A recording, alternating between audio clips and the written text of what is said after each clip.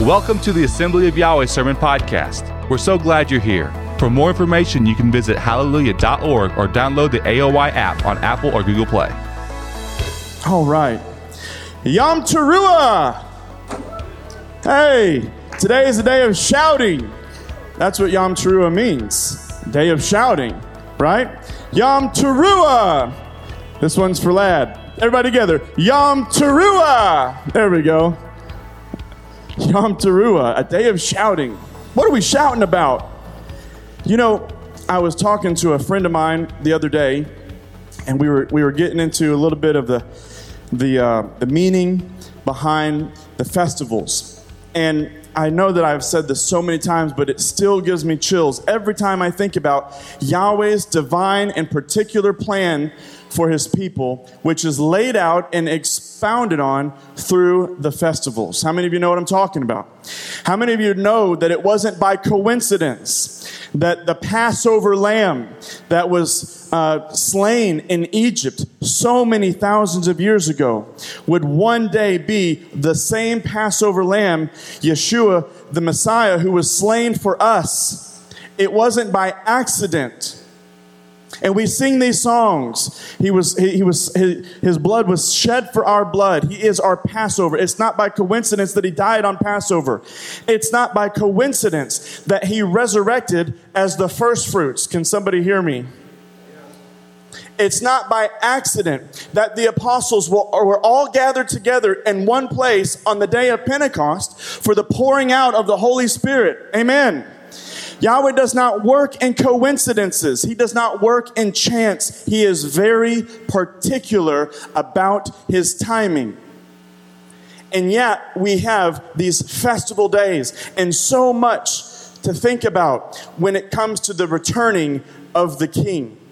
Hallelujah. Today we're going to be reading from Matthew chapter 24 and 25, and we're going to give a brief message. I just want to encourage everyone that we need to be ready.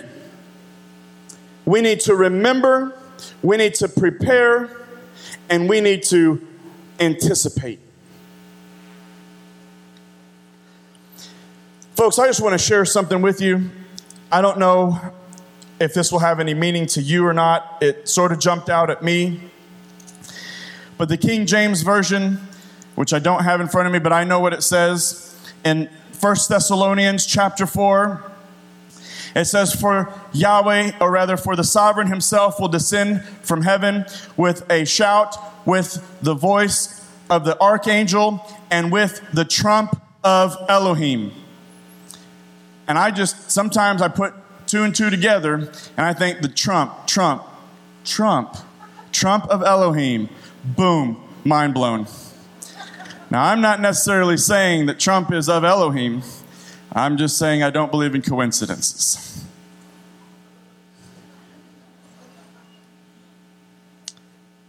That's an original. I didn't get that from anybody. I made that one up myself. And the youth promised me that they would cheer and laugh, but I couldn't hear them. Could you? Man, I tell you. Thank you. Let's look at Matthew chapter 24. I gave a message on Matthew chapter 24 last year on the same day, and so this is continuing on from there. We talked about Yeshua's giving this a very clear and precise prophecy about his coming. The day of trumpets is about remembering. It's about preparing. It's about sounding the alarm. I want you to be awake today. It's time for the people of Yahweh to wake up. And not just us, but it's also time for the church to wake up. How many of you know what I'm talking about? It's time for us to come past the veil of Christmas, to come past the veil of Ishtar. It's time for us to come past the veil of Halloween and Valentine's Day into the glorious light of Yahweh's truth, and that is the festivals that he's commanded from the beginning.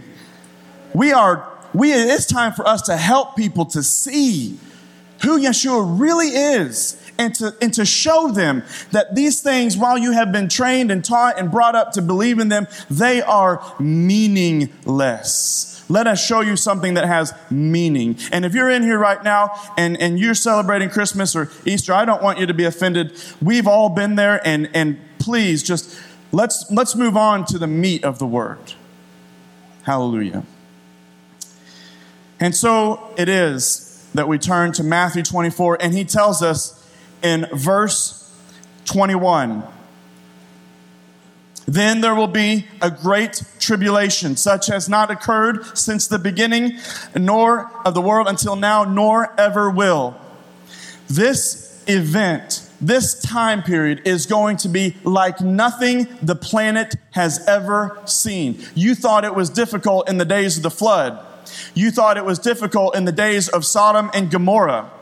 Perhaps you thought it was difficult in the dark ages with the bubonic plague. Maybe you thought it was difficult in the medieval times. Maybe you think it's difficult now because of all the millions and millions of people who have been slaughtered in the 21st century. But I want to tell you that when this time of tribulation comes, it will be like no other time. We have to wake up. We have to remember what Yeshua said. We need to prepare ourselves, and we need to anticipate.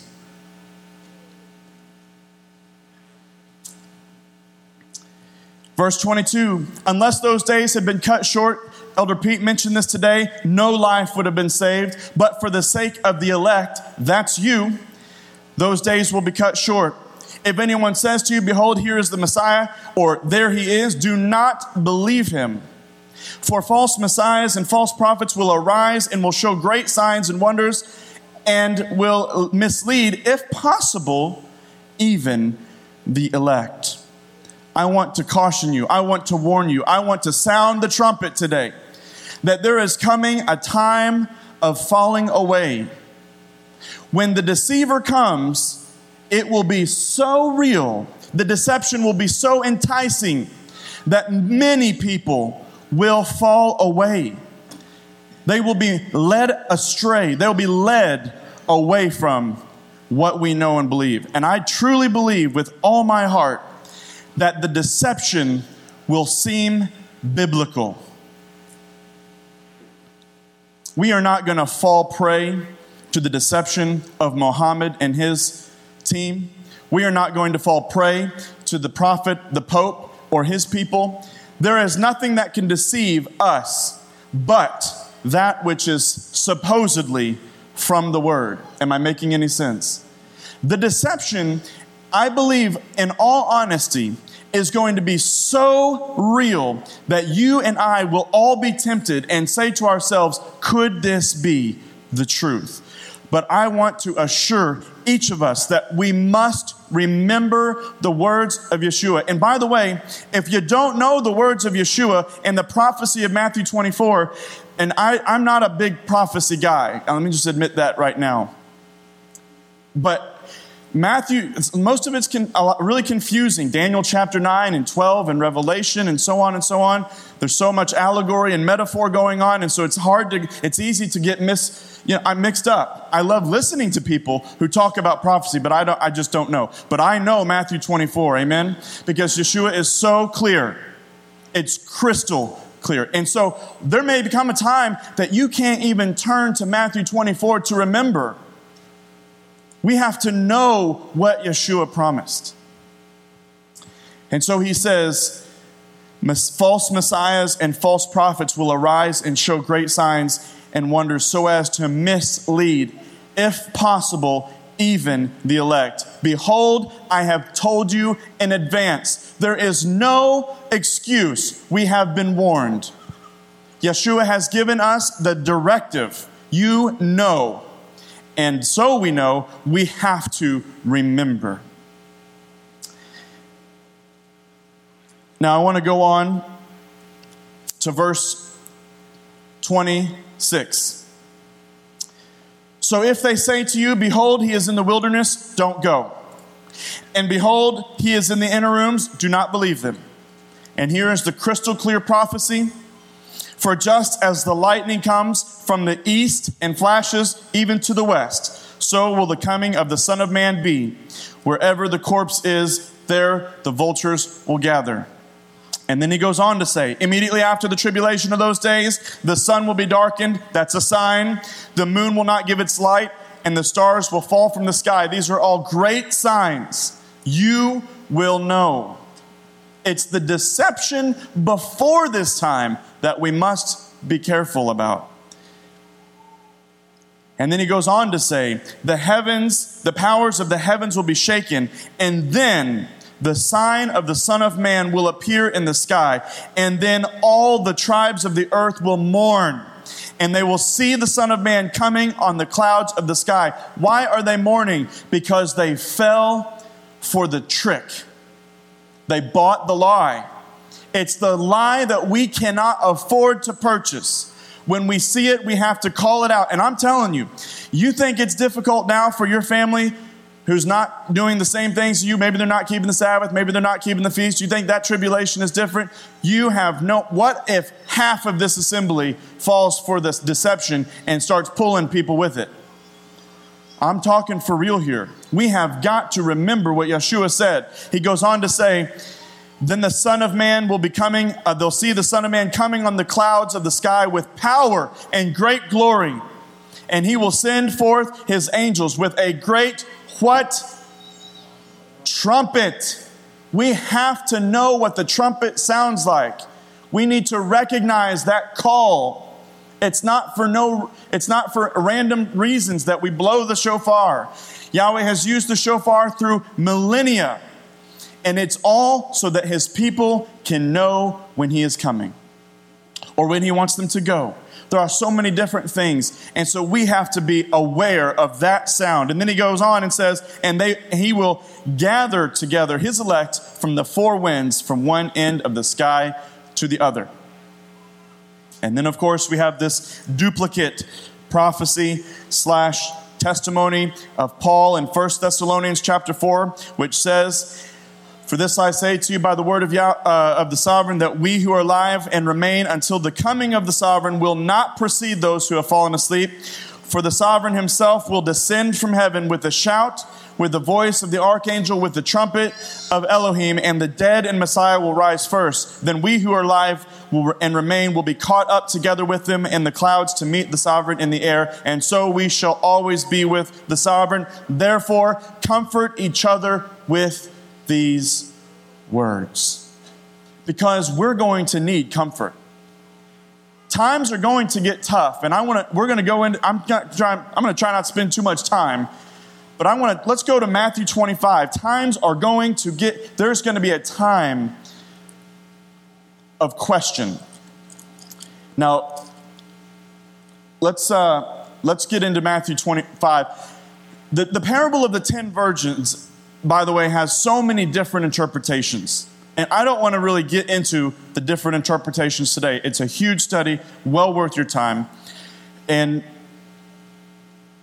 let's just start in verse 45, because it's sort of the prequel to verse 1 of chapter 25. So verse 45 of chapter 24, who then is the faithful and sensible slave whom the master put in charge of his household to give them their food at the proper time? Blessed is that slave whom his master finds so doing when he comes. Truly I say to you that he will put him in charge of all his possessions. Truly I say to you, but if that evil slave says in his heart, my master is not coming for a long time, and begins to beat his fellow slaves and eat and drink with drunkards, and the master of that slave will arrive on a day that he does not expect him, at an hour which he does not know, and will cut him into pieces and assign him the place with the hypocrites. In that place there will be weeping and gnashing of teeth. As Chris Hodges would say, ganashing.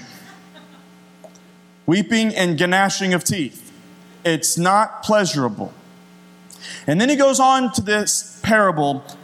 He says, and then, verse 1 of 25, the kingdom of heaven will be compared to 10 virgins who took their lamps and went out to meet the bridegroom.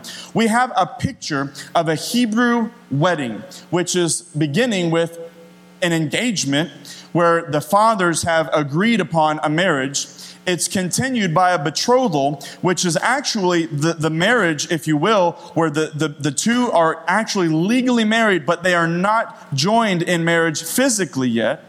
The bride waits in her father's house while the bridegroom goes and prepares a place for her.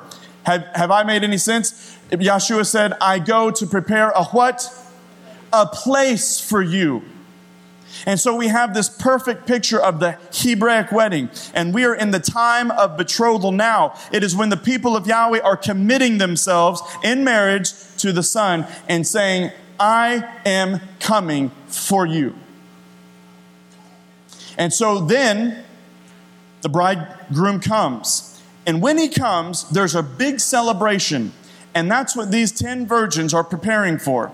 They've got their lamps. In case he comes in the middle of the night, then they can go out with their lamps. And it gets deeper than that, but we're just shallow here today. Let's keep going. 5 of them were foolish, 5 were prudent. For the foolish took their lamps, and they took no oil with them. But the prudent took oil in flasks along with their lamps. Now while the bridegroom was delaying, they all got drowsy and began to sleep. This is the place where we are today. The church is sleepy. Maybe not this assembly, but I don't know if you've been asking or talking or seeing, but the generation that's growing up today is so far from Yahweh. It's like unlike many generations that have preceded them. Most teenagers, and I'm not talking about ours, most teenagers have no concept or identity to who Yahweh is. And they are falling fast because of this world. It is a time of sleepiness, a time of drowsiness. And I'm telling you, we are just as liable, we are just as susceptible to falling into that trap of drowsiness. Oh, we're doing the feast thing again. Oh, we're doing the new moon thing again. Well, it's the weekly Sabbath. I have to go. I don't want to preach on this too much, but I want to tell you that there's a big difference in the life of a person who says, I can't do that on Sabbath, versus the person who says, I won't do that on Sabbath. There's a big difference between a person who says, I can't work today because it's the day of trumpets, and the person who says, I don't work today because it's the day of trumpets. There's a difference there. And that the difference is the condition of the heart. And I want to tell you that we have got to remain faithful. We have to remember the words. We cannot forget or become sleepy. And so it goes on to say, but at midnight there was a shout. The bridegroom is coming. The bridegroom is coming. Come out to meet him. And then all the virgins rose. They trimmed their lamps. The foolish said to the prudent, give us some of your oil, for our lamps are going out. But the prudent answered, no, there will not be enough for you and us too. Go instead and to the dealers and buy some for yourselves. The issue of salvation is a personal one. You cannot rely on somebody else for your own salvation. Hear what I'm saying. Just because we keep the feast, just because we observe Shabbat, just because we use Yahweh's holy name, does not mean we know Him. And it more importantly doesn't mean He knows us, which we're going to get into in just a minute. These were prudent. And they said, go and get it yourself. I can't give you what you need for the time of the bridegroom. And while they were away making that purchase, the bridegroom came, and those who were ready went into him at the wedding feast, and the door was shut. In the Hebraic wedding, once the procession is continued and it goes into the building, the doors are shut, and no one may enter. You are cut off from the wedding feast. And that's where these people found themselves. Later on, the virgins also came saying, Master, Master, open up for us. But he answered, truly, I say to you, I do not know you. Be on the alert then, for you do not know the day or the hour. So not only do we have to remember what Yeshua said, but we have to prepare ourselves, we have to be ready, and we have to Be on the alert. Anticipate his coming. If he were to come this evening, are you ready? Are you washed in the blood of the Lamb? Are your sins covered? Are your garments spotless? Are they white as snow? Or are you waiting for the opportune moment to receive the salvation Yeshua has promised through his blood? And if you're waiting, I do wonder, what are you waiting for? Because the time is now. There's a poem that was written about Matthew 25 and the parable of the virgins. It says, late, late, so late, and dark the night and chill. Late, late, so late, but we can enter still. Too late, ye cannot enter now. No light had we, for that we do repent. And learning this, the bridegroom will relent. Too late, ye cannot enter now. No light, so late, and dark and chill the night. Oh, let us in, that we may find the light. Too late, ye cannot enter now. Have we not heard the bridegroom is so sweet? Oh, let us in, thou late, to kiss his feet. No, too late, ye cannot enter now. There is no knell so laden with regrets as the sound of the words, too late.